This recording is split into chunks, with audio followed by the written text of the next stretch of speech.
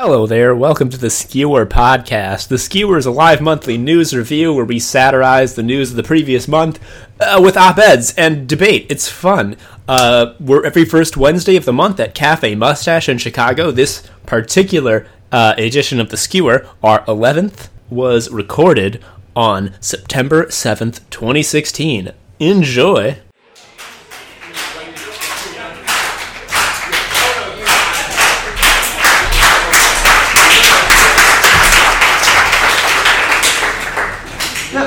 No, I'll continue, please. Okay, I'm going to forget that first one. Thank you, that was delightful. Welcome to the Skewer, everybody. What is the Skewer? Well, let me tell you, it's a live monthly satirical news review where we have people come up and review the news of the previous month, in this case, August 2016. This is just hilarious. We got some op-eds, we got some debates. I say some debates, I meant one debate. I'm your host, Tom Harrison, and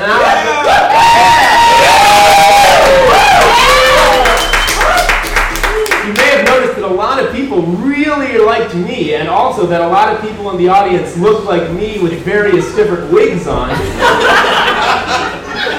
Why could that be? Because all my siblings are here. Why would I mention that? It's because my sister Tessa is going to get married this Saturday. Everyone give her a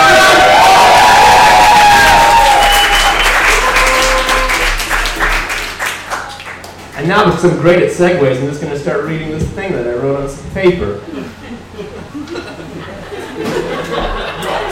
When I started this show with Eric Ruel, the original co-host, 11 months ago, I did not think that 90% of the news that would occur between then and now would be about Donald fucking Trump, national joke, and hell's worst mistake. I really thought that I could have a fun new satire show without having to trot out here every month, let out a mournful sigh, and talk about the new goddamn vomit words that slither out of this asshole's mouth. And yet, here I am. This month was probably his worst yet. I wanted to do like a fun game this month where I would read a bunch of Trump news and I would make you like clap for which one you thought was made up. Fun, right? But honestly, I could not come up with fake ones before worse shit would happen for real. This month, he literally asked his supporters to murder Hillary Clinton with guns. He had his charitable organization proven to be acting illegally. He quintupled his rent for his campaign HQ at his own Trump Tower once he started to pay it with campaign donations. He said that men who cheat on their wives cannot be trusted in positions of power, which...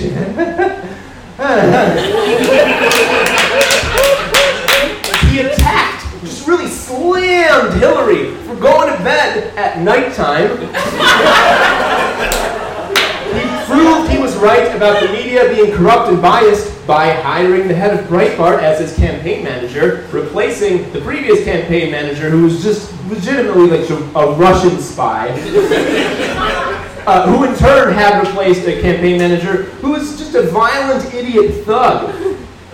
Of course, Breitbart being famous for leading the campaign asking racists to harass the actress and comedian Leslie Jones to the point where this month her personal website was hacked and vandalized and had to be taken down. He also tweeted, and I quote, "They will soon be calling me Mr. Brexit," which, you know, any other year, you would guess was something yelled by a man sleeping on the train. He said that immigrants need intense ideological vetting, which is just rude because as a liberal, we're supposed to be the thought police. He also said that the Pope had no right criticizing his proposed border wall with Mexico because, and I quote, "the Vatican City has, quote, walls like you wouldn't believe." As if being okay with any wall anywhere means that you are unable to criticize walls as a concept. He softened his famously truly insane immigration policy for literally one day and one day only. Why would he do that, Tom? I'm glad you asked, because I have the reason. It was the same day Ann Coulter released her book, In Trump We Trust, in which she says the only thing that she would not forgive Trump for is softening his immigration policy, which she was then forced to do. Make Mexico great again also. Guys, at this point I'm just listing facts without commentary because, oh my God, this man is a cartoon baby who is just intensely dull and stupid. And yes, might be my next president. Seriously, it's close. How was it close? And all of this happened in the same month, remember. For real, I'm not lying. It doesn't seem possible, and yet I'm leaving a lot out. Like a ton. Like how a Trump staffer threatened other co-workers with a gun, and the campaign was just like, yes, it's probably fine. No, I'm not here to tell you what to do, vote for Hillary. I'm not going to stand here and lecture you about, what's your duty as an American citizen, vote for Hillary. I know there are reasons to doubt Ms. Clinton. Her email scandals have uncovered the shocking truth that when you are Secretary of State, many people want to talk to you. I know, it's hard to trust a person like that. But here's what blows my goddamn mind every time. Even if every fucking thing Trump's basement squad of anime avatar Nazis says about her is true, it still would be insane to trot out that old fucking catchphrase, she's just as bad as Trump. Because dudes, I don't know if you were listening earlier, I don't know if you've been paying attention, no human being on earth is just as bad as Donald fucking Trump. Pause for applause.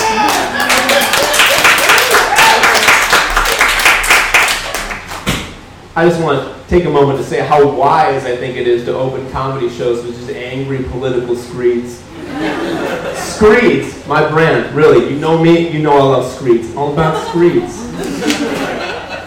And I think with all this exhausting news about Trump, it's good to get some contrast. Look at a real statesman with strong conservative values. I'm talking, of course, about Speaker of the House, Paul Ryan, who probably has a lot to say about the state of the country, the Republican Party that he leads, and its campaign. I'm joking. Of course he doesn't. He is a coward.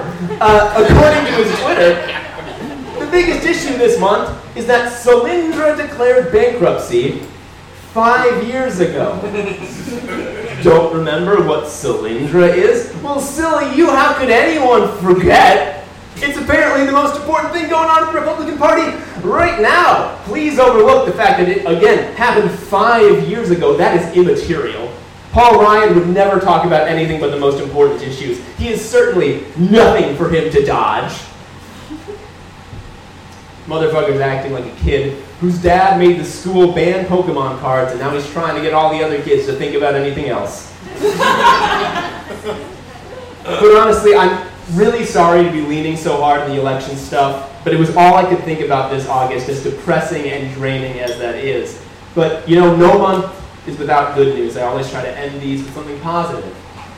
We learned this month from a representative of Trump's Hispanic outreach team that Mexican culture is so inherently dominant that it'll take over America if left unchecked, leading to, and I quote, taco trucks on every corner.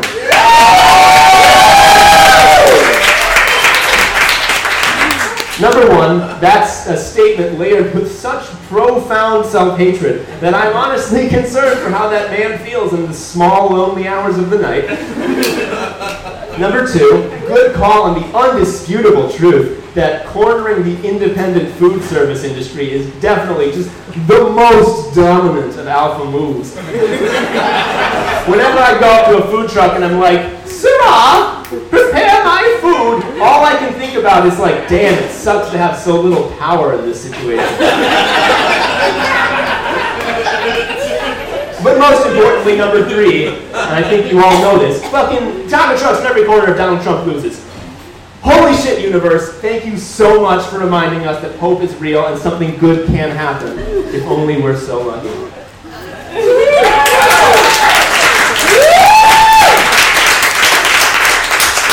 Anyway, enough of me. Our first op-ed reader of the night works and teaches for Second City. Please welcome Liz Royce.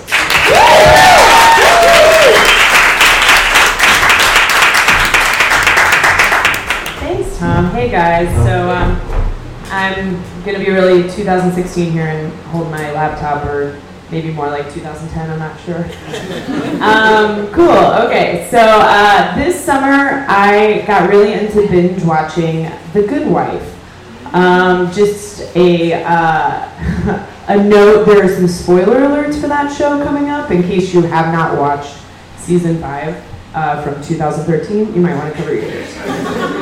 So yeah, this summer I got sucked into binge watching The Good Wife. My boyfriend's parents came to stay with us this summer, and it seemed like the safest show for us all to watch, with little chance of it being too sexy or too fast-paced for a retiree couple from Cleveland. For those of you who have never seen it, Juliana Margulies plays Good Wife, Alicia Florrick, wife of Chicago State's Attorney Peter Florrick, who is played by the jolly green giant with plastic hair, Chris Noth.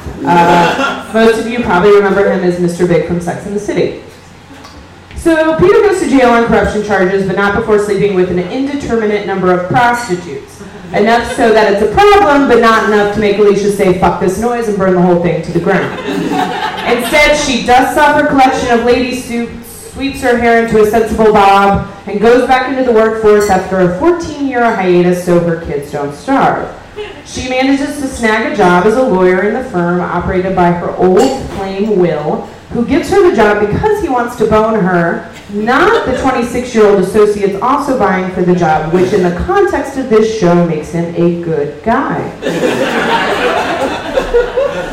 Throughout the 7 seasons of this show, characters pass in and out, all with some sort of opinion about whether Alicia was strong or stupid for standing by her husband, whether she was empowered or weak for sleeping with her boss after many, many fruitless episodes of them making moon eyes at each other while discussing tort law, all the while we, the audience, just want them to bang each other's brains out.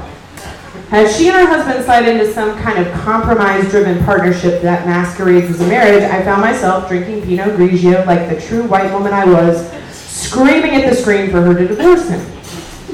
Somewhere into the 5th or 6th season, when I finally stopped waiting for Juliana to leave Mr. Big, and they killed off Josh Charles, so I had to wonder why I was still watching the show, Huma Abedin divorced Anthony Weiner.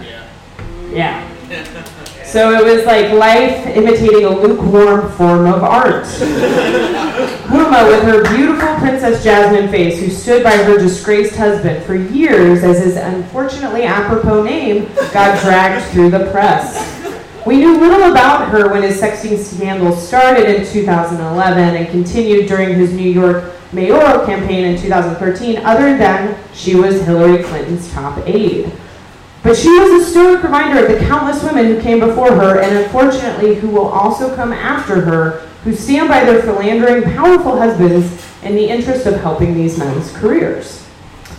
There was a renewed interest in the story this summer when the documentary Wiener was released. We again had to watch more footage of this poor woman stand silently by her husband as he tried to talk about literally anything else besides grainy pictures of his dick floating in cyberspace. By this point, Huma was serving as vice chair to Hillary Clinton, the first major party female presidential candidate.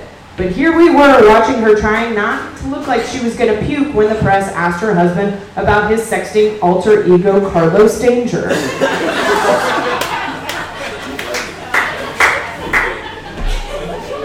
This, of course, comes full circle jerk as we head into an election that will hopefully result in America electing its first female president. Yes.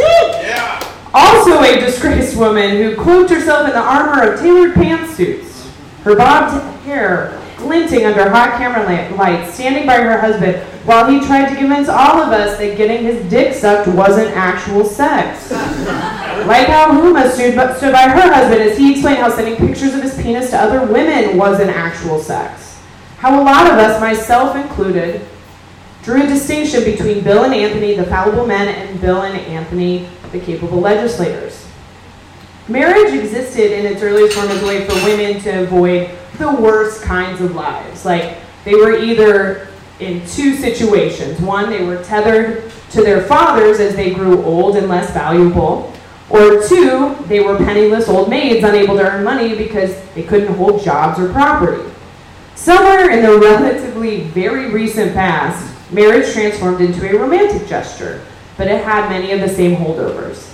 It's still men who most often make the offer of marriage to a woman. It is most often given after receiving parents' permission. It's women who give up their names and take their husbands. It's fathers who walk daughters down the aisles to the new men in their life after springing $50,000 for a party to celebrate the occasion. It's not as blatant as trading her for 40 gold pieces and a goat, but the whip of patriarchy is still there. It's no wonder that after all women accomplish, their lives are still looked at through the lenses of their husband's actions. For better or for worse, till death do they part, they become inextricably linked to what their husbands have done, especially if their husbands are men in power. The same cannot be said for the reverse. Name one woman in power who banged an intern, fucked a prostitute, or texted pussy pics to staffers and then apologized to her constituents while her husband stood silently by her side, wearing some ingratiatingly bland outfit his wife's political operatives picked out for him because it looked inoffensive and meek. It's because this has literally fucking never happened. So perhaps it is progress that Huma finally got her divorce, not forced to share the spotlight with her soon-to-be ex as she enters what could be one of the most pivotal times in U.S. history. She could serve on the staff to the first female president. The first female president who nearly 20 years after the fact could make her philandering husband the first husband of the United States of America. But I think it will be real progress when we stop expecting these women to stand by their men as they continue to fuck up and fuck outside their marriages. And simply look at these women as strong, flawed, badass women who could succeed and fuck it up for themselves without these men blocking their spotlights. Thanks.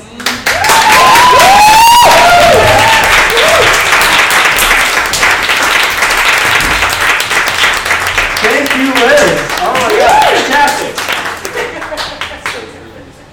Hearing all that, seeing my sister and her fiance, no comment.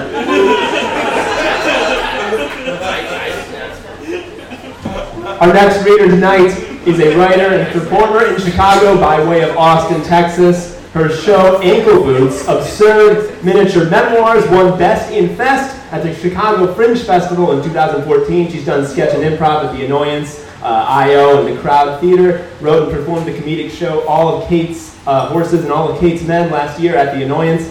She is currently working on a solo show about, her words not mine, gross, over-emotional, unlikable women that will open later this year. Please welcome Kayla Lane Freeman.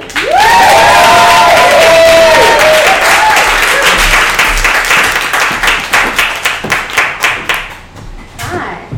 I'm going to read off paper like it's 1996. Maybe by the end of the night we'll go back in time. All right. I think I might hold this. I felt very short standing here. So Texas, where I'm from, was in the news this month, and it was about, you guessed it, guns. And if you didn't guess guns, you likely guessed reproductive rights or separation of church and state. Because Texas is like the Counting Crows of the U.S. news circuit. They only have 3 hits, and they just get played over and over. And like the Counting Crows, I wish I could say the reason we keep hearing them is because they are good. Unfortunately, this is not the case. Yes, Texas is in the news for guns this month because of a new law that went into effect as of August 1st. It's called Campus Carry, and it makes it legal for gun owners to bring their weapons into any university building. Yeah, some groans. Although many people feel like this is egregious and this is absurd, I don't think it's particularly off-brand for Texas, a notoriously aggressive place. Here's an anecdote to support this. I grew up in Texas, a little place called Hurst, Texas, And when I turned 16, I drove a 96 Acura Integra with a crappy purple paint job. And like any wannabe, self-respecting stoner hippie who was too scared to actually do drugs, I covered my car with puffy My Little Pony stickers. As, yeah, I did some clapping, you can clap. Yay. As a beacon of sorts to any would-be Zach Braffs in the distance.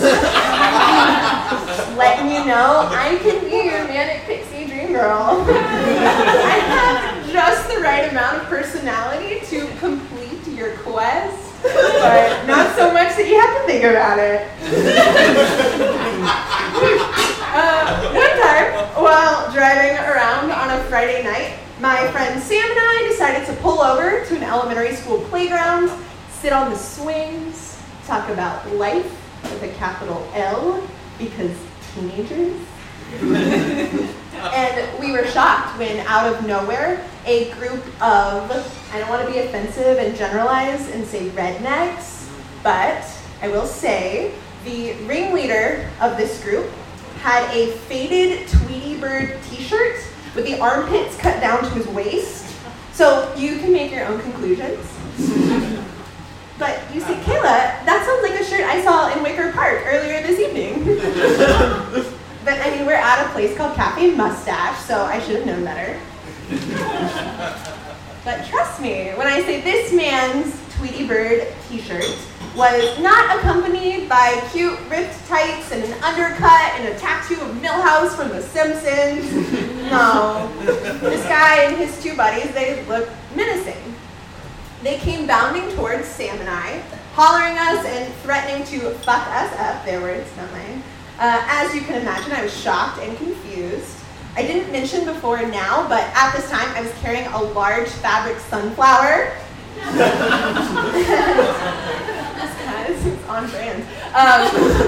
My friend Sam was a lanky 14-year-old. He was the secretary of the anime club, and yeah, he had the gravitas as well as the hairstyle of Weird Al Yankovic.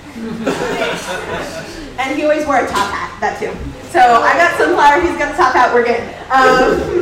And there are these men coming towards us, and as we are seeing them approach the Tweety trailer trash trio, the guy says, "You fucked up my house." I was like, what? You fucked up my house. We saw you driving, we know it was you who fucked up my house.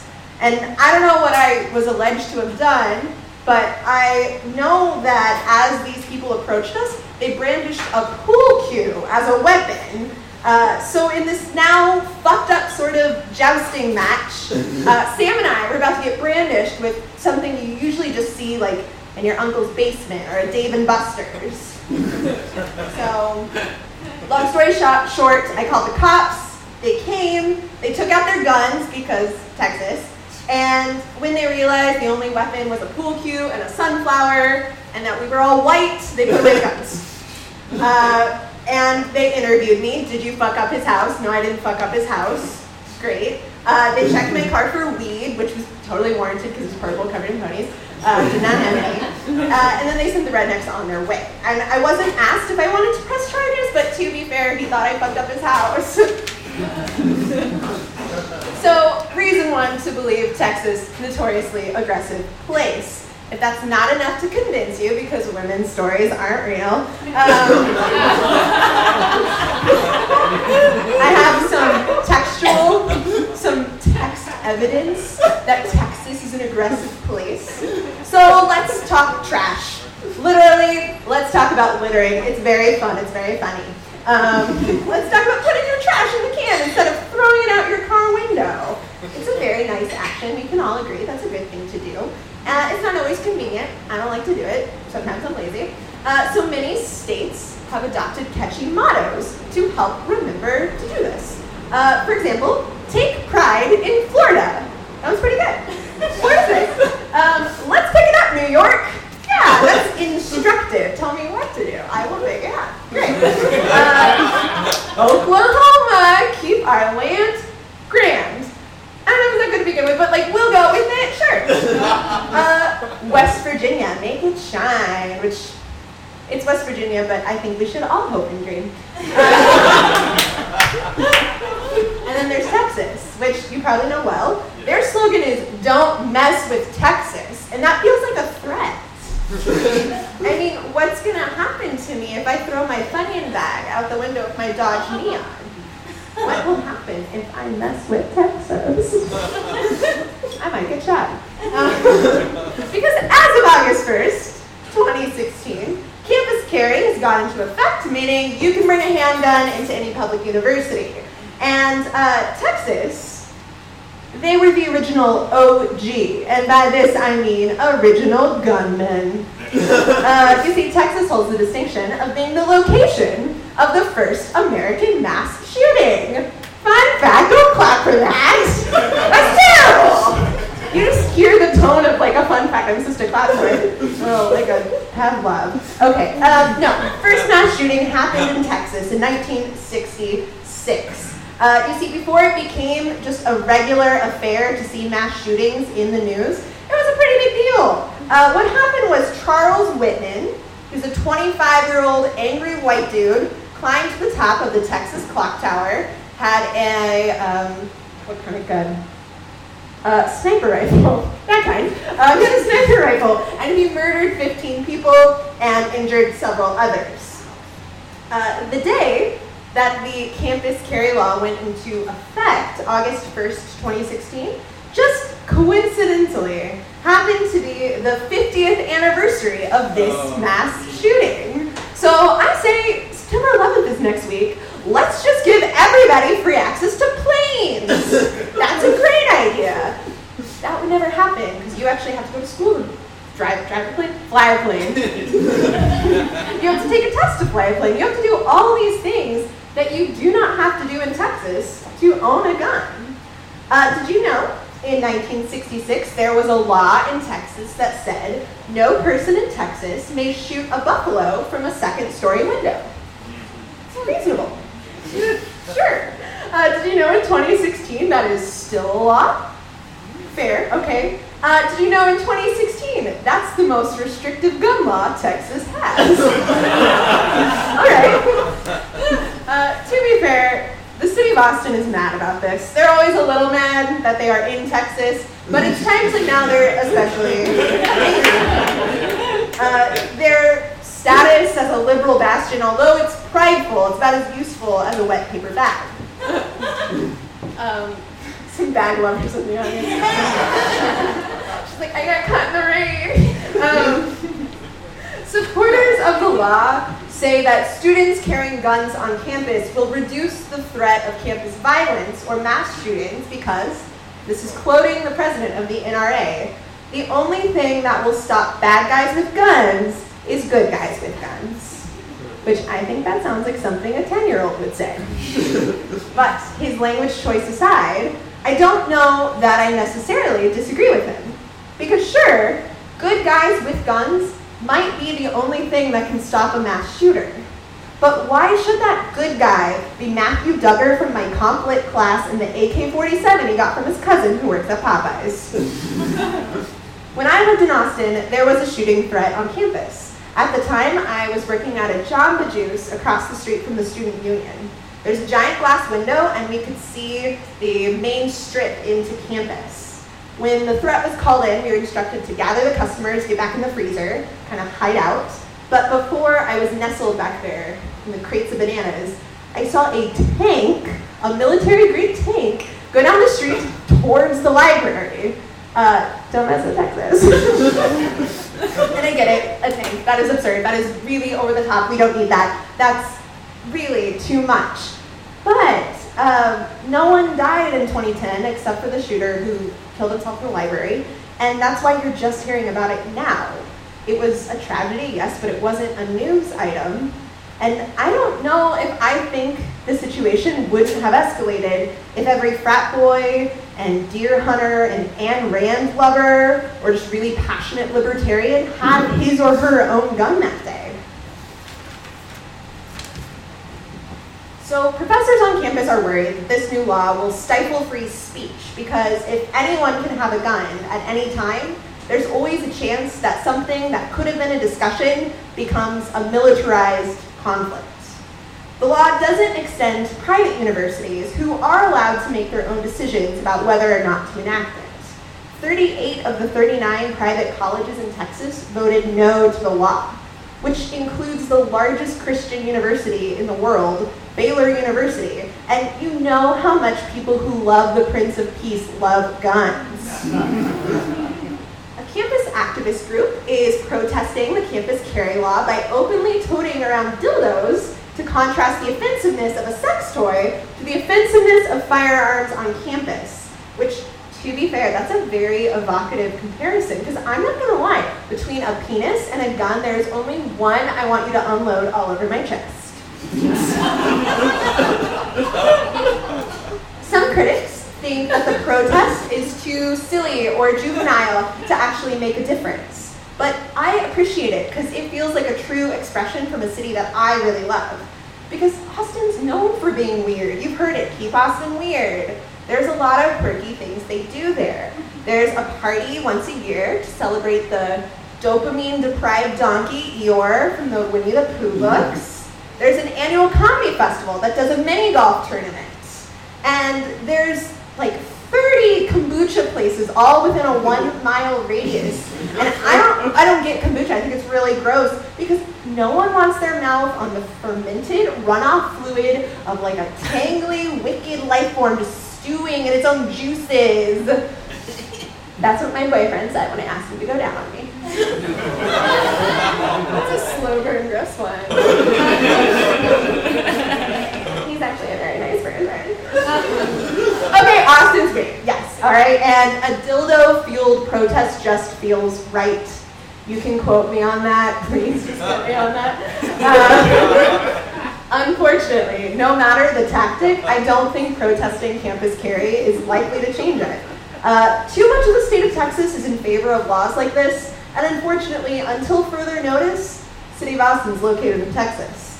Despite this, I think it's important that people are protesting and saying something, because if protesting guns in school is weird, I don't think I want to be normal. Thanks.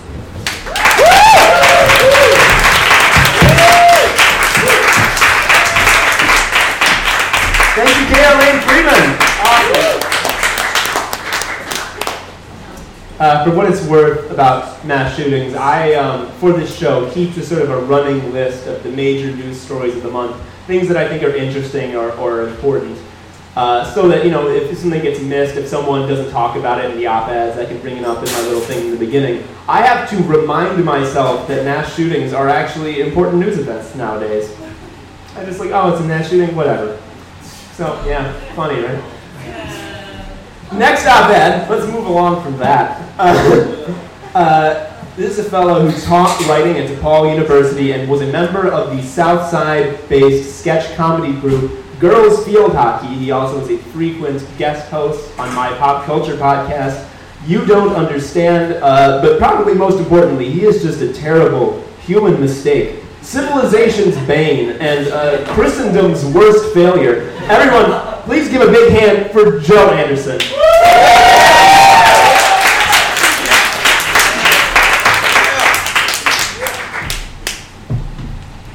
Tom's still upset with me because I submitted a bunch of cartoons to the New Yorker under his name. And they were just about how he wanted to make out with Angela Lansbury. My private life should stay private. God damn it. I also can't draw, so that was kind of funny.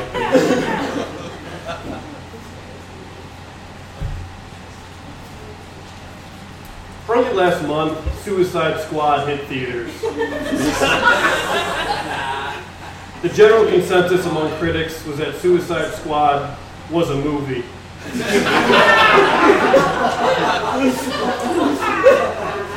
And a thing you can spend money on. They also agreed that it was underwhelming.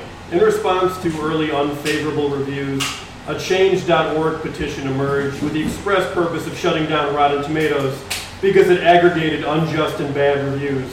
It quickly amassed over 30,000 signatures. let me come clean here.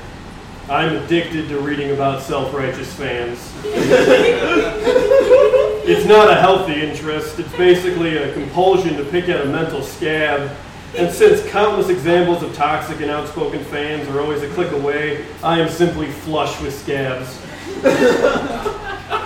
Why am I like this? Was I hugged too much as a child, too little? Is it because I was grown in a tube and decanted too early? It's because I once saw two grown men in a very public setting get into a screaming match about Japanese cartoons. This happened when I was 11, and like most of my developmental milestones, occurred at 129th and Costner at Swaparama. For those unfamiliar, Swaparama describes itself as the premier flea market experience in the tri-state area. It is technically a flea market, but it is better described as an urban gold rush boomtown that instead of selling whiskey and nickel titty touches, specializes in rad shit that is clearly stolen. It is a good place to pick up car radios that fell off the back of a truck, or a pallet of athletic socks that also fell off the back of a truck. The Great Hall area, which typically houses over 400 different vendors, also sports a food court that serves some of the best pizza that ever fell off the back of a truck. It is there I struggled with and found answers to some of life's greatest questions. For instance, what happens when you die? The answer is that a man in a tracksuit sells your bones out of the back of his conversion van.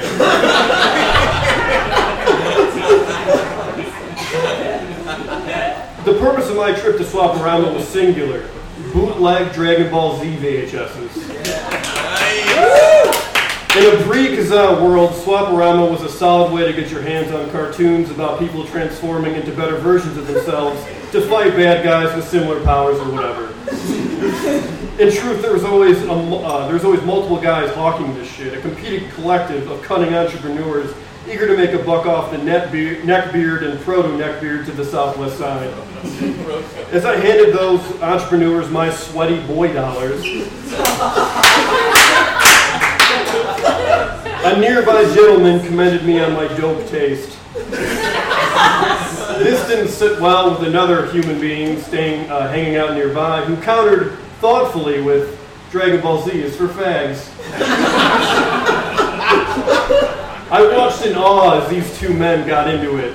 I mean, they really got into it. As if one, they could change the other's mind, and two, as if any of this shit mattered. During this spirited debate, a kid at a neighboring stall paid for a Bowie knife and a katana with a fat stack of tens pulled from a paper bag, and then rode off on his bike. I've spent the last 17 years chasing something good as that first high. And thanks to this insane petition to shut down a website because writers paid to write criticism about a comic book movie did their job, I have found it. Alright, so let's address some logistical issues with the petition. Number one, a change.org petition literally has no power. All it does is provide proof that people are coalesced around a particular issue. In the realm of policymaking, this is a powerful tool for democracy and can serve as a catalyst for change. But this isn't about policymaking. This is about the debated existence of a private business, and the only entity with the authority to shut down Rotten Tomatoes is Rotten Tomatoes. Shutting down operations is probably in conflict with the site's mission statement. Number two, Rotten Tomatoes doesn't even fucking write reviews.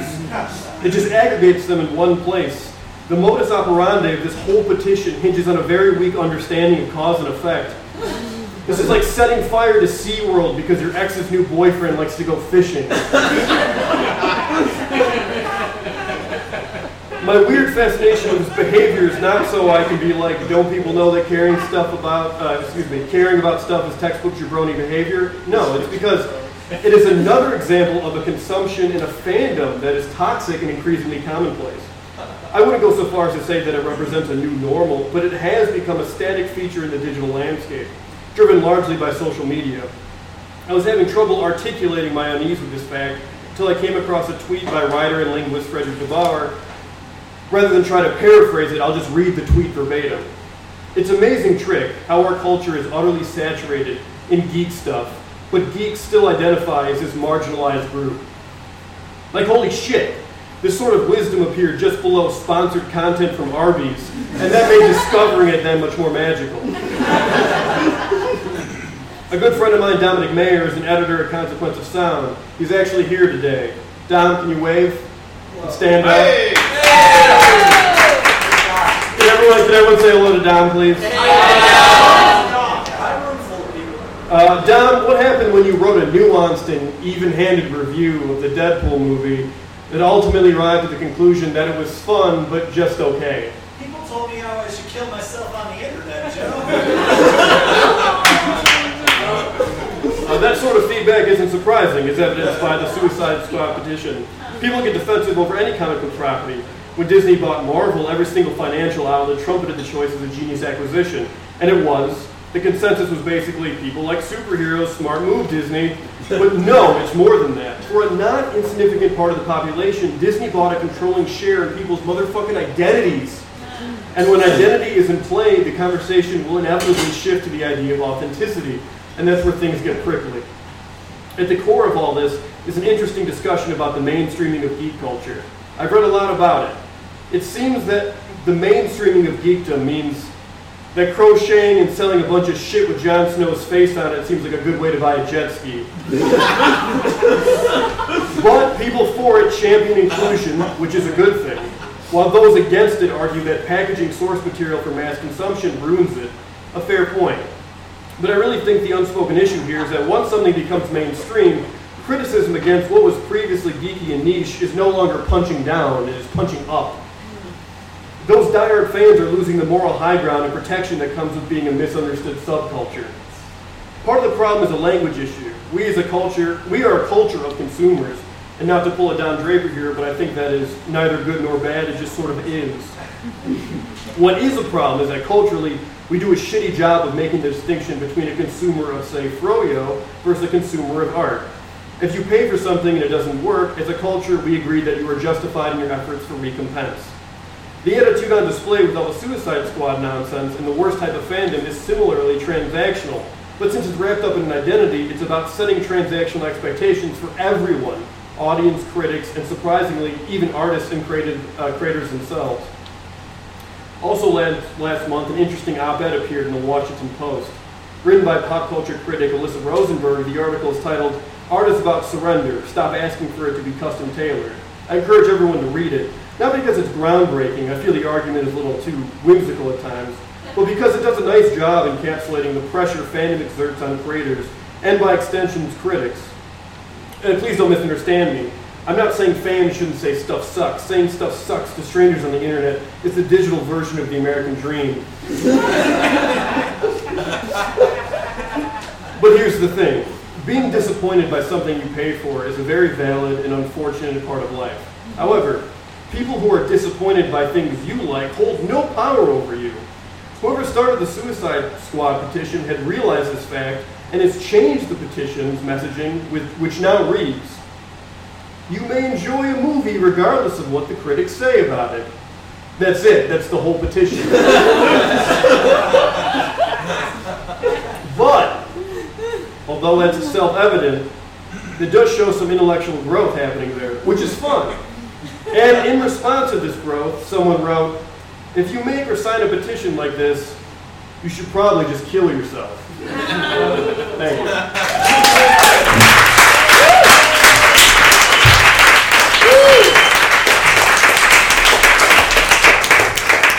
Thank you, Joe Anderson. All those things I said about Joe, about him being a mistake and a failure, those are all jokes. Joe's great, although he did accuse me of not being able to read this week. Our next op-ed reader is a comedian and writer in Chicago. He writes for the Whiskey Journal. I don't really know anything about him other than that, just that his shit makes me laugh a huge amount. Please welcome Patrick Reilly.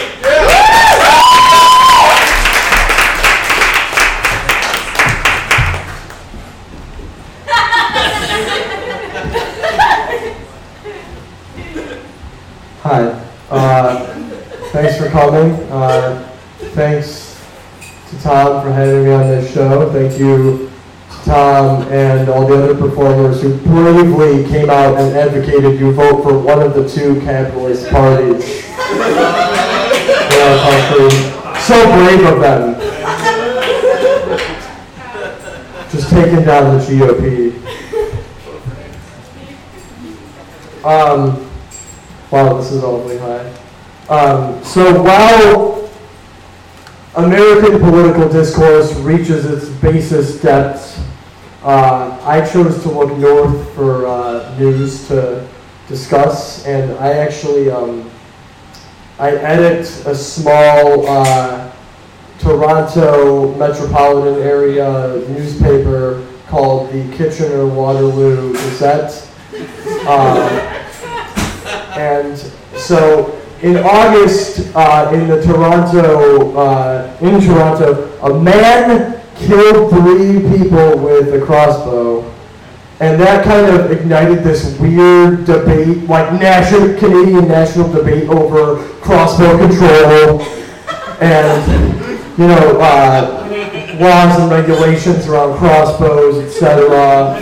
And I thought it'd be interesting to kind of compare what's going on up there with their deadly weapons, considering our gun problem has already been discussed. So I'm gonna, hopefully this isn't blocking my jawline.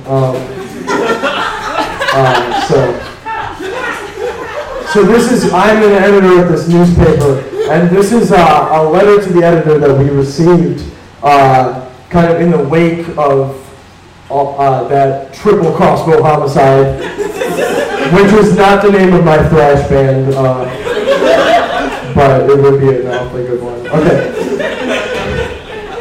So this is what this fellow had to say. Dear editors, ever since that fool in Toronto killed those folks, the lefties are making a whole big fuss about the ubiquity of crossbows as assault weapons, and the need for increased regulation on crossbow and archery-related products. Now I know this is Canada, and we can pretty much all agree that guns are crazy. But crossbows, that shit is awesome. Now many Canadians depend on crossbows for their livelihoods. I'm talking game hunters, home defenders, target practice enthusiasts with noise-sensitive neighbors. The list goes on, and stops right about there. But these are important folks. I mean, is there anything like the rush of tracking an elk until you can smell its pheromones, instead of sniping it with lead and metal from a distance like some goddamn coward? Now, the anti-crossbow lobbyists are also pointing to Canada's so-called crossbow-obsessed culture to prove that this legislation needs to be passed. Oh yeah? Well, who doesn't get amped when they see Hugh Jackman snipe some vampire jerks in 2004's Van Helsing? Also, it's perfectly natural for people, children even, to be fascinated by the crossbow's strange and visceral killing power. I know my boys can't stop talking about it. The problem isn't too many crossbows, it's that not enough people have crossbows slung on their shoulder at the ready. And if you think having a 7-pound bow on your back is going to look weird and cumbersome on your way to work, then tell me what's so smooth about your doctors wearing ass.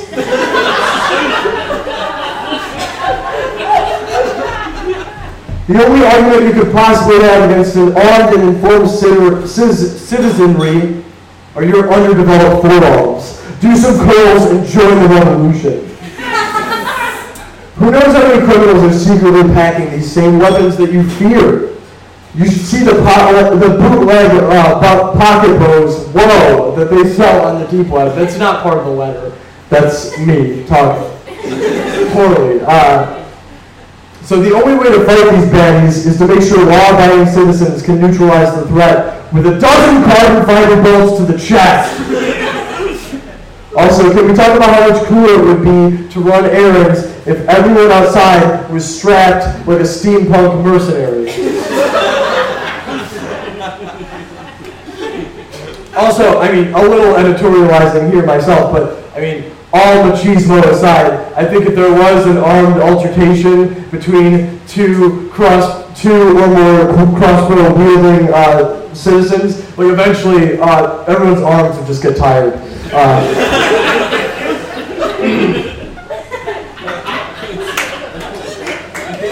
This is where this guy really goes in. Quote, it is unfortunate but predictable that the fervently anti-crossbow administration of pretty boy Justin Trudeau would attempt to use this national tragedy to disarm responsible archers across our nation. If that guy thinks that his prominent cheekbones and well-maintained hairdo are going to be mobilized against our right to bear arms, he has another thing coming. 2 weeks ago, you would have never read anything about problems with crossbows and their legality. Granted, that is likely linked to their extremely quiet method of killing, but I digress. The people trying to take away our crossbows don't know the first thing about them. They demand lower legal draw weights, and the only thing that law will do is ensure that every buck and criminal from here to Vancouver is brutally maimed instead of efficiently killed.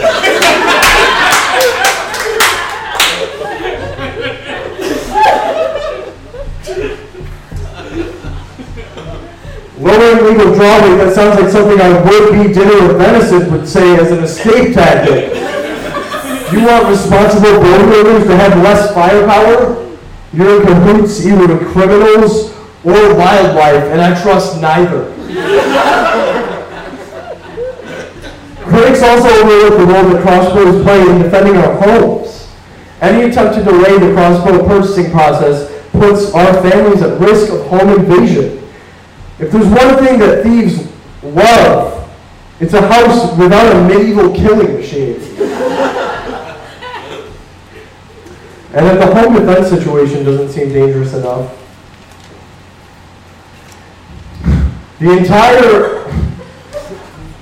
our nation's game hunters could lose their lives. Okay, imagine creatures out there in the forest, if they caught wind of any crossbow stifling legislation, they would become unbearably audacious and arrogant in their ways. Who knows how many garden plots would be obnoxiously plotted over by hooves, while a helpless family waits for their permit to be processed by a bloated state bureaucracy. If you are for the restriction of crossbows, you must also support large, overconfident mammals who harass Canadian families and behave in a generally insufferable manner. You're also for the dismantling of time-honored hunting traditions in this country. All my pleasant crossbow memories are threatened by your ignorance. Like on my 16th birthday, when I got my first ACOG scope, and I used to kill my ex-boyfriend's dog. Only a monster would try to take that away from me.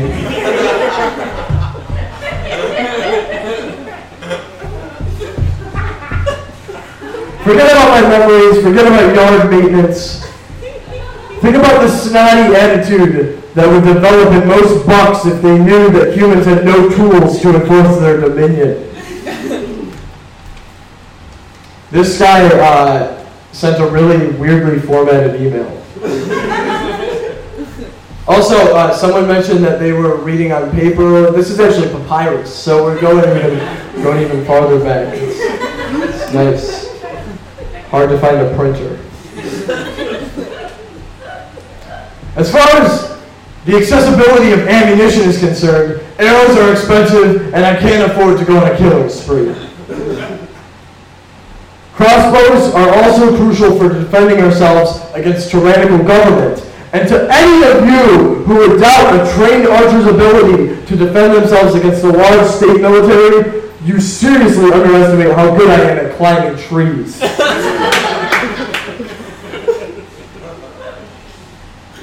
Now, before you go labeling me some neoconservative firebrand, I want to reiterate my stance that guns are silly, there's nothing wholesome about them, they're scary, and bullets make me feel weird.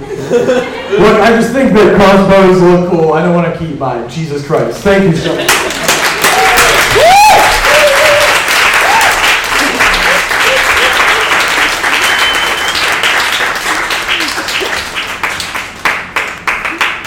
That was about what I was expecting. Our last op-ed reader of the evening, she works with The Onion. She's written in Brooklyn Magazine, Deadspin, and so many more. And she was recently named by the Chicago Magazine the city's best rising comic. A lot of pressure. Please welcome Fran Hoepfner.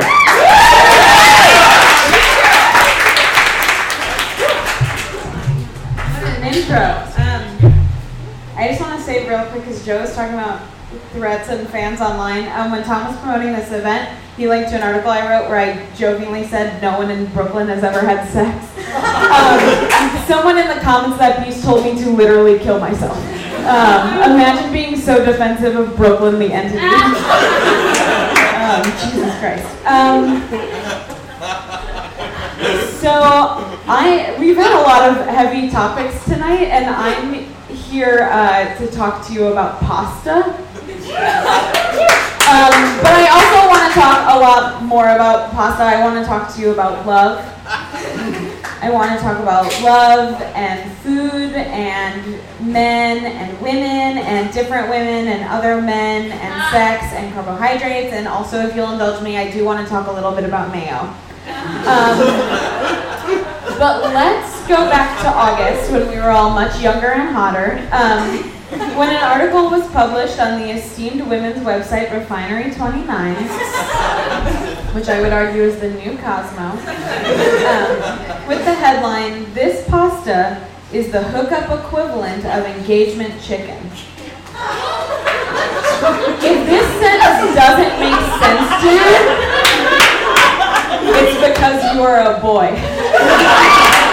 So I will break it down for you bit by bit. This pasta is a food, is the hookup equivalent. Hooking up is dating, but you're not nice to each other. An engagement chicken is sort of where we actually should begin this. Engagement chicken is a semi-old myth, a wives' tale, if you will, from the early 1980s about a rotisserie chicken recipe that is supposed to be so good it will make your boyfriend propose to you if you make it for him. It's a pretty simple rotisserie chicken recipe with just like lemon and rosemary. So it's not even hard if women are really looking to get engaged. But we don't live in 1982, we live in 2016, so we don't really care about marriage engagements because proposals are anti-feminist and engagement rings are anti-feminist. So the only thing we have left is non-committal sex with people we hate.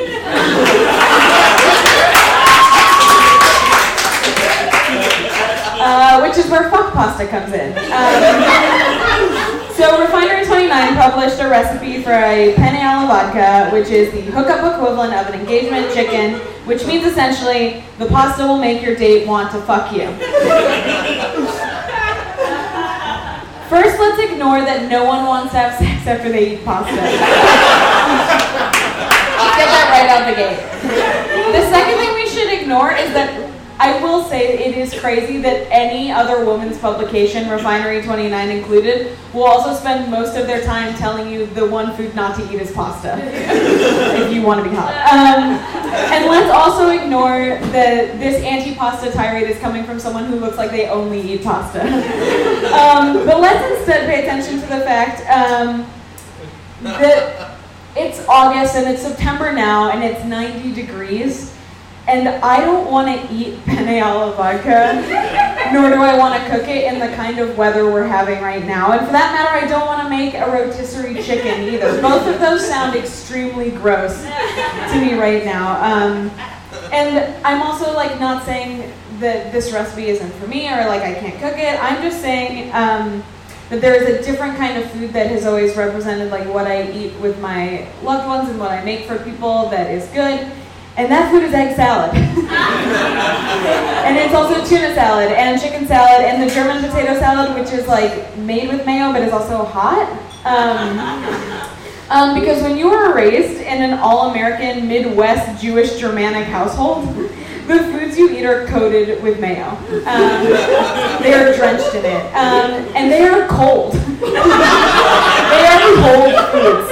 And if you mix them kind of together, they all taste the same, which makes me feel safe. And this is the kind of food I want to give to someone who I want to have sex with. And so I am going to give you a recipe for an egg salad lovingly made for a person you want to bone you on a third date. This is a tried and true recipe passed down through the women of my family in an attempt to get male-loving adults to fuck each other, you know? So I hope this works for you. You're going to take 6 eggs. You're going to hard boil them. Then you're obviously going to let them cool down. You don't have to do it in the fridge. You can just do it kind of in sort of the open air. Then you're going to take a bowl full of mayo, and I would love to tell you I know how much I use, but I don't. You're going to take a huge amount, and then you're going to peel and get rid of the shells, and then dump the hard-boiled eggs into the bowl. And then you're just going to kind of squeeze them apart in chunks. And if this doesn't make you visualize like sticking your whole hand in a vagina, then I don't know like what this does for you. And then from here you can kind of mix in whatever you want. It helps to have salt, it helps to have scallions or celery. My secret fuckable ingredient is dill. Dill is amazing. Dill is so good, and you will thank me for the suggestion of dill when you are getting railed at some point.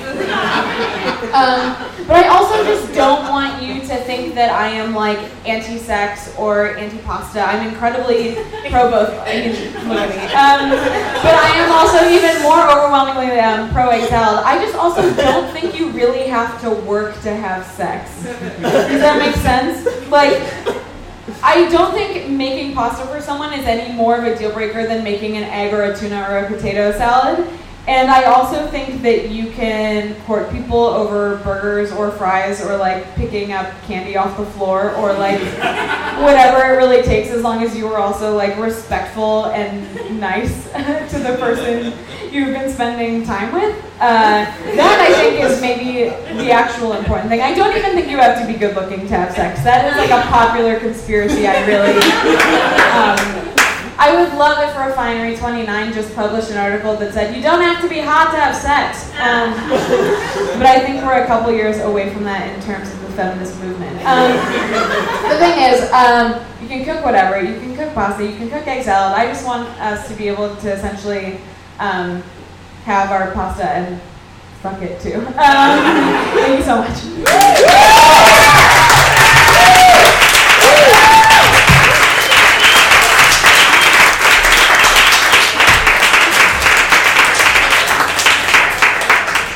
Goddamn. Before we move on to our debate, I just want to notice that you may or may not have passed by a little money jar on your way here for donations. The show is technically free. If you can't afford it or don't have cash, that's fine. But all of the money goes directly to people who are writing and performing comedy that you're consuming. So you don't support the arts, give them money. Otherwise, what kind of person are you? A bathroom. I went there. Anyway, so there's always at least one news story every month that one op-ed can't cover. We need to have both sides of the story, and we need our audience to decide which side is correct. So let me just introduce our debaters straight out the gate. First out, we got a goddamn comedy dynamo. I love saying dynamo. Who's just on all of the shows. She's got writing on Reductress, Above Average, just so many places. Yeah. Also, this week, debuted a podcast about weird history called Wait, What Happened? It's been on this show a bunch of times. Stephanie Weber.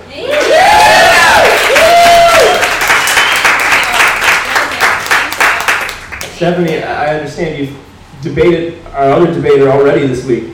Yeah, I already beat the shit out of Dan in debate on Sunday night. Utopia versus Zootopia, baby. Utopia for the win. Hope you nerds are ready. It's a lot of pressure for our second debater, who's a comedian and producer of the great storytelling show, We Still Like You. He also, his Twitter account, Wolf Twitter, at /sickofwolves, is like legit one of my favorite pieces of comedy writing going on right now.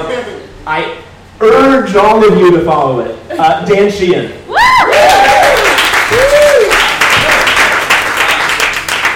Good to be here. Thank you so much. I thought of it as more of a soft beating last time, but that's fine. It's all right. So our debate topic this month. We all know that the University of Chicago released a letter saying to incoming freshmen that there will be no trigger warnings and no safe spaces at the University of Chicago. And that's all well and good in theory. But we have to figure out how they're actually going to enforce that. Stephanie, how should the University of Chicago enforce their no trigger warnings, no safe spaces policy? By hiring scary guys to go hang out on campus and yell personalized slurs at students while they walk by. Dan, what's your side? We'll replace all student housing with spooky haunted houses.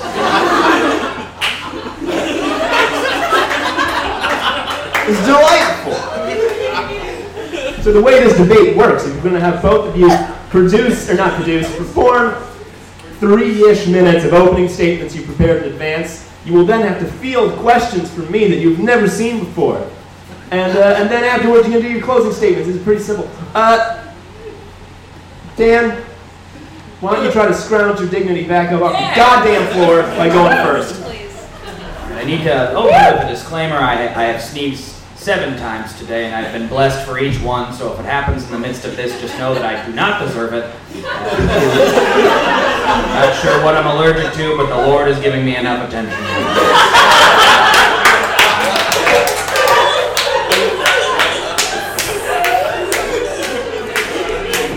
Gone is the safe space, the social justice reign of terror, the shadow over college campuses. It's over. It hung for simply too long, and the people have spoken. The people are free, as the pendulum once swung so far in the direction of safety and peace.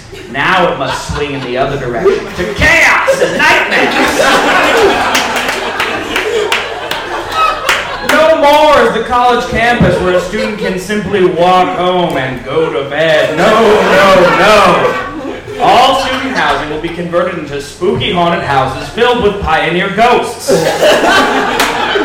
As a nation, this is the only way we can begin to heal. You have to understand this.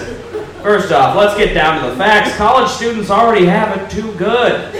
Let's look at it. They're in the pride of their lives. It's the best time of their lives. They're in their prime, physically in peak condition, probably still getting money from home, not paying for health insurance. They're basically a bunch of 18-year-old kids paying $100,000 for a sex party that they won't actually have to pay until they're 25. So I don't have any sympathy at all. They deserve hundreds of thousands of wandering souls, wandering the earth, looking for an attempt to find answers and scream at them so that they understand that life's a nightmare. We get it. Listen, I understand, you guys. You're probably sitting there right now with some questions. What would the point of this be? Why is this necessary? Who hurt you, Dan? What if my frail son Trevor is afraid of ghosts? Well, I actually do have some answers for you. In order, it would be awesome. Your children are frail. My high school girlfriend Maggie, and too bad, Trevor! You had it too good for too long! Thank you so much.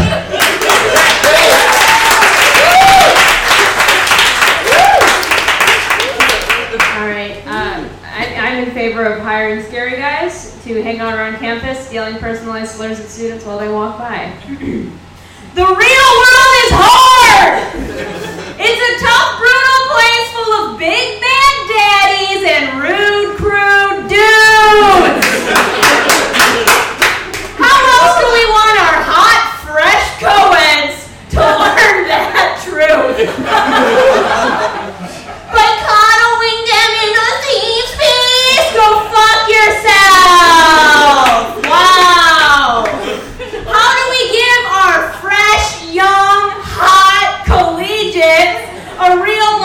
environment that reminds them of their dad. By having scary guys yell at them.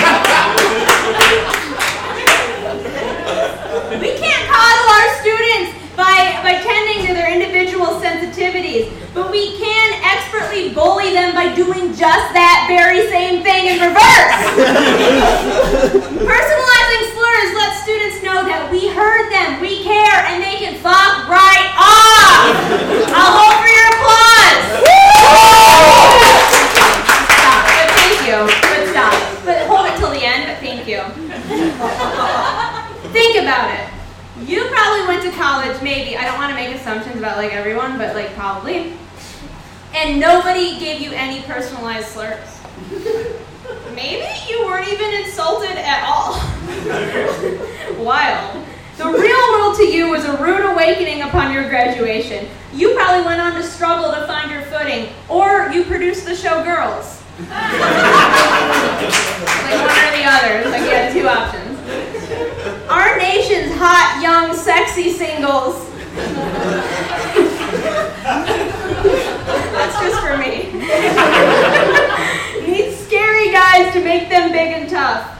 When I was 14, and this is a true story, I made an iron-on t-shirt that said "Stop Racism."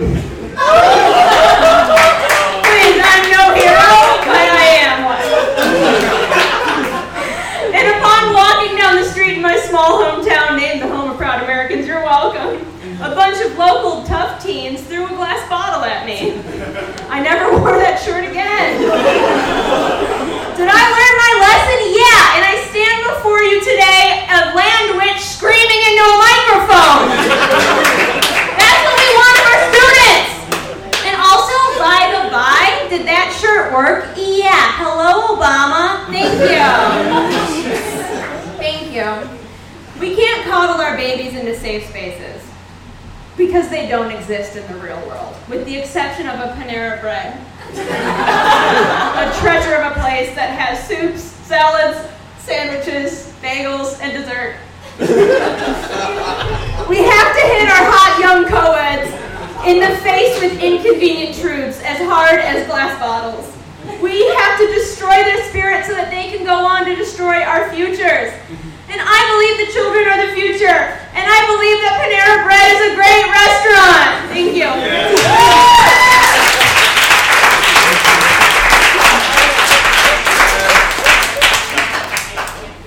Wonderfully done to both of you. Before I get into the questions, if either of you have any general rebuttals to your opponent's opening statements, feel free to take this opportunity. If you don't, that's fine. I actually do believe that this is all about our taut, sexy youth and the future. I'm in agreement as well. It's about our tight, hard-bodied youth. As long as the teens are hot, America has a future.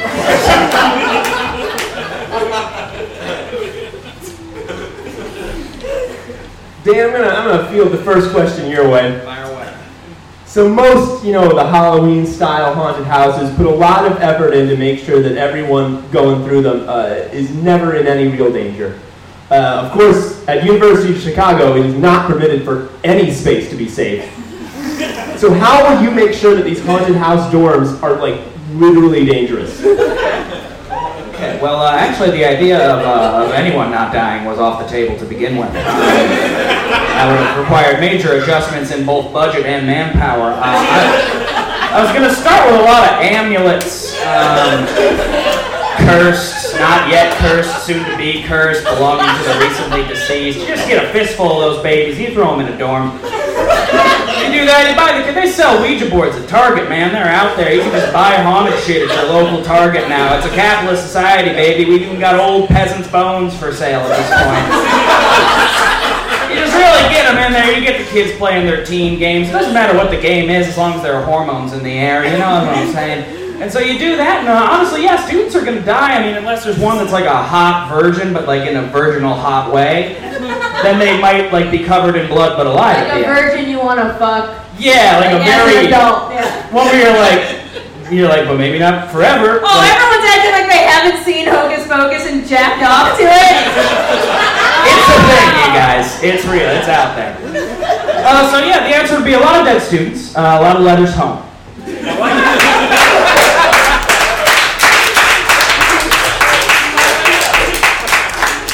Stephanie, I gotta ask you this. Yeah.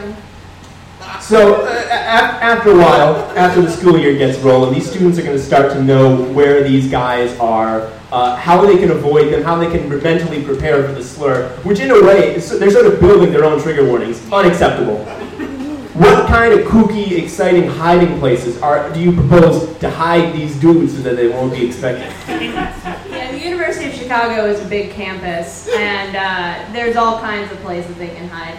And I don't think that they should just be confined to the campus. I think that they can hang out at bus stops, they can hang out at the L, the one that's near there, I don't really know, the hospital, like any old place, you know what I mean? There's like a lot of bushes, there's a lot of foliage down there at the campus. There's plenty of room for these dudes to hide. That's all I have. Dan, I gotta ask you, each dorm, you know it's got to be different because a student visiting his friend in another dorm has to have a fresh experience of terror and dread that they've never seen before. So what kind of different spooky themes do you propose for different dorms? Oh, I'm so glad you asked. All right, here's the thing is America's just got a cornucopia of its own folk monsters right off the bat. Like, it's not just gonna be ghosts. Like, I don't want to go vanilla on you guys here. Like, sure, ghosts are like an easy starting point because they've got a lot to say and not a lot of time to say it, just getting infinite time to say it. So much time to say it. That's a gap on my part. Gonna read about that in the blogs. No, we're gonna get sea monsters in some of those for sure. We're gonna make some of those aquatic dorms. And hey, don't worry about it, first full moon of every month, we're dealing with werewolves. Lycanthropy is going to be a real big issue on campus. Because here's the thing about werewolves, they pay for themselves over time. We're looking at this like taxpayers are paying this money, so it's like every werewolf that bites another kid is one less safe space nerd and one more active werewolf.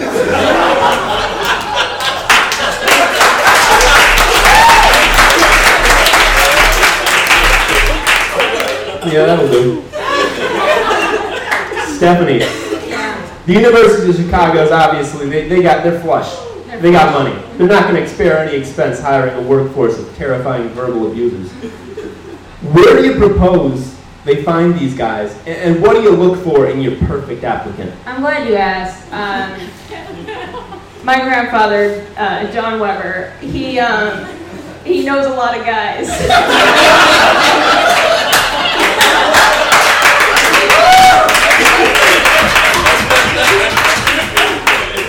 Up down there at 131st and Pulaski, and he knows a lot of guys, and they're all really mean and very Irish, and they're gonna do the job.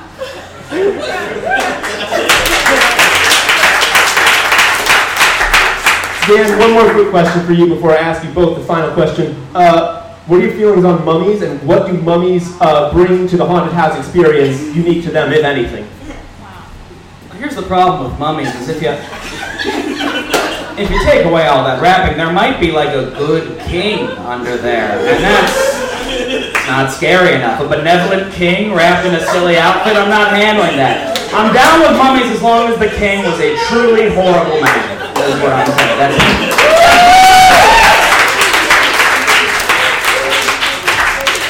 it. Wonderful. I have one question that I want you both to answer before we get to closing statements, and that question is, well, actually, there's a lot of setup for it, so wait a minute. Either one of your proposals is going to get rid of trigger warnings and safe spaces for University of Chicago students. That's just given. How do you propose to make it just as unwelcoming, scary, and hostile a place for the administration as well? Whoever so desires to go first. Well, I would counter that this whole proposal is so that the administration feels powerful again, because they've been in a state of fear, because the students have power, because they know things that the administration doesn't, because they're old and dumb and don't know how to use Twitter. Like, it's so easy to figure out what trigger words are and how to use them.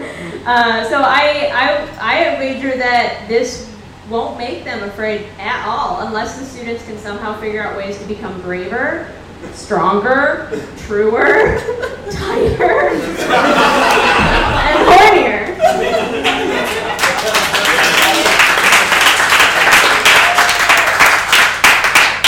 What this comes down to is a battle as old as time. It's young versus old, taut and sexy versus old but still sexy, you know what I'm saying? When you're young and idealistic, you're pretty tough to penetrate up there. It's tough to get into your head and be like, the world's a nightmare with old people. All it takes is a mirror and a bad day.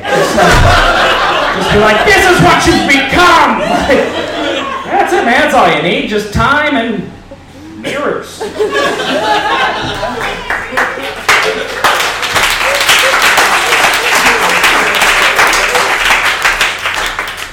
There's some primo question answering, you guys. Let's finish this off with our closing statements. Dan, you go first. All right. Your children are weak. They spend so much time in their safe spaces, having genuine appreciation for their fellow man, and learning how to fully accept themselves in a modern and inclusive way. But they forgot that life's supposed to be a nightmare. Life's supposed to be a big nightmare. Until recent times, nothing was safe. There's nowhere you could find peace. Were there safe spaces in the 1600s? Not a chance. And the hundreds of horrifying pioneer ghosts in their house will be more than happy to explain to them exactly why there were no safe places. Listen, while safe spaces sought to make people check their privilege, these haunted houses seek to check the biggest privilege of all. Being alive. Livelage. Livelage is huge. Think about it. For 2,000 years, life was just hard and bad. Life was just terrible. Think about it. Think about it. If you put the whole of human existence on a calendar, let's Neil deGrasse Tyson this. It's right there. The space of time when Panera Bread existed is just the last minute of the last day of December. Look around you. I bet you're feeling pretty alive. Your heart's beating, your eyes are blinking, and if you were in a mood for a Panera Bread chopped chicken cob, you could get one. Well, guess what, fool? It's time to check that livelage, because for each one of you that can go out there and enjoy one of Panera's oft-ignored desserts like the sugar cookie, there are 15 dead people that can't because they're such ghosts. So consider this next time you go out in the town looking for a bread bowl full of New England clam chowder. Consider that not everyone can be safe. Not everything can be a safe space. Not everyone's a Panera Bread. If everything's Panera Bread, then nothing's Panera Bread. Thank you for your time.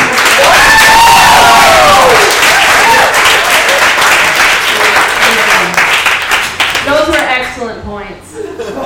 But in closing, people are mean. The world is bad. And the sooner students learn that with in-their-face verbal assault, the better.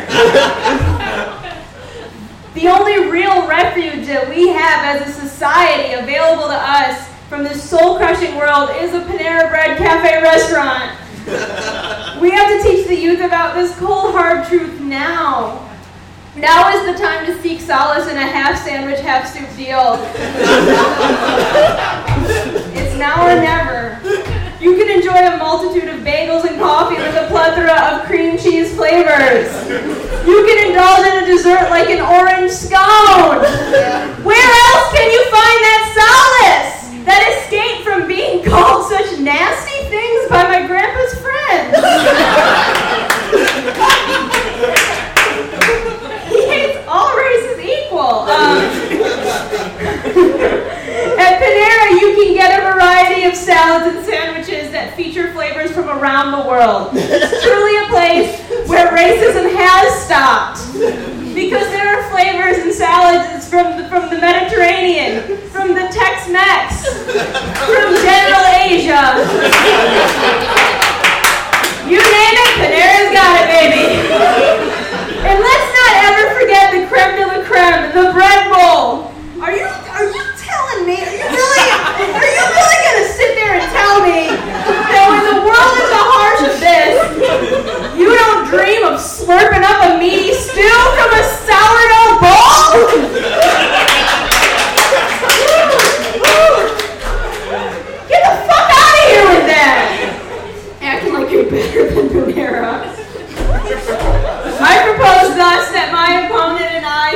aside these silly arguments. These arguments, which, by the way, are not even at odds with each other. They're just both good ideas. They're really good. We should put aside these differences, and we should break a bread that comes as a side to every salad that you order at your local Panera. Thank you, God bless America.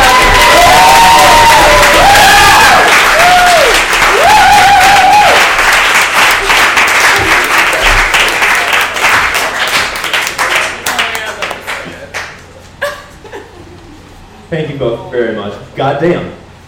So, what's the point of this debate? There's got to be a winner. What does the winner win? Do we tell them good job and send them on their way with no prize? Fuck no. We give them a prize worth less than a penny. It's a skewer. Who could say no to this prize that none of our previous winners have immediately thrown in the trash? I don't know.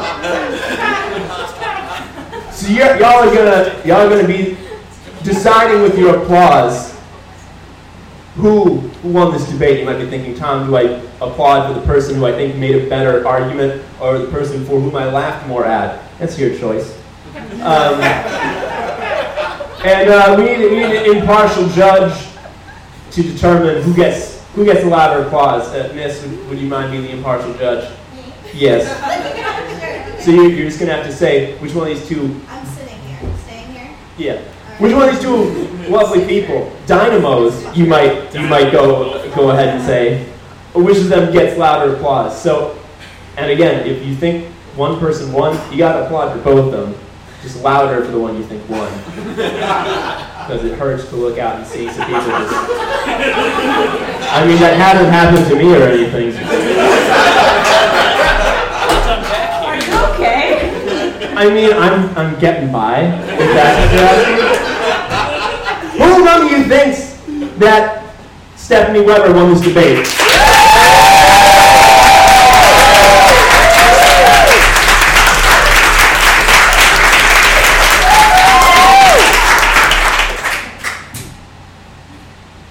Who among you believes that Dan Sheehan won this debate?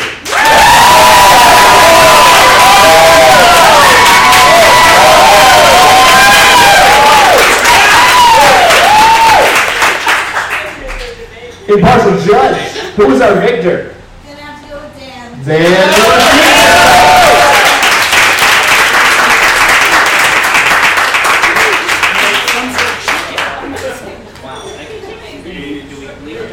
I mean, no, you know how you can leave. Show's big to go. I'm just gonna say some last things.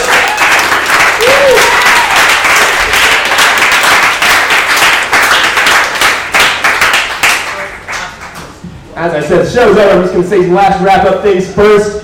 Thank you so much to Cafe Mustache. This is a delightful venue. They're great. Thank you, holy shit, so much to all the amazing writers and performers who performed tonight. Oh my God. They're great. I mean,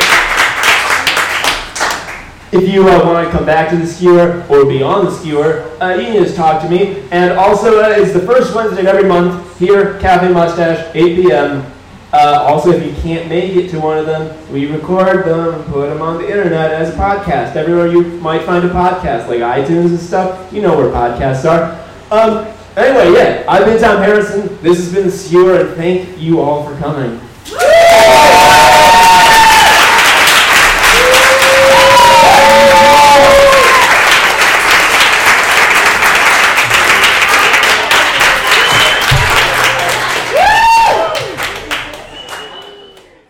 Hey, thank you so much for listening to the Skewer podcast. If you liked what you heard, you can go to a live show, again, every first Wednesday of the month at Cafe Mustache in Chicago. You can also like us on Facebook. Just look up the Skewer. You can email us if you want to be on the show, maybe, at skewerchicago@gmail.com. You can also just subscribe to this podcast, on iTunes, Stitcher, SoundCloud, all the places that podcasts are. You know how podcasts work. Leave us a review or a rating if you want. That would be great. We'd love that. In any case, we'll see you next month. Thanks again for listening. Goodbye.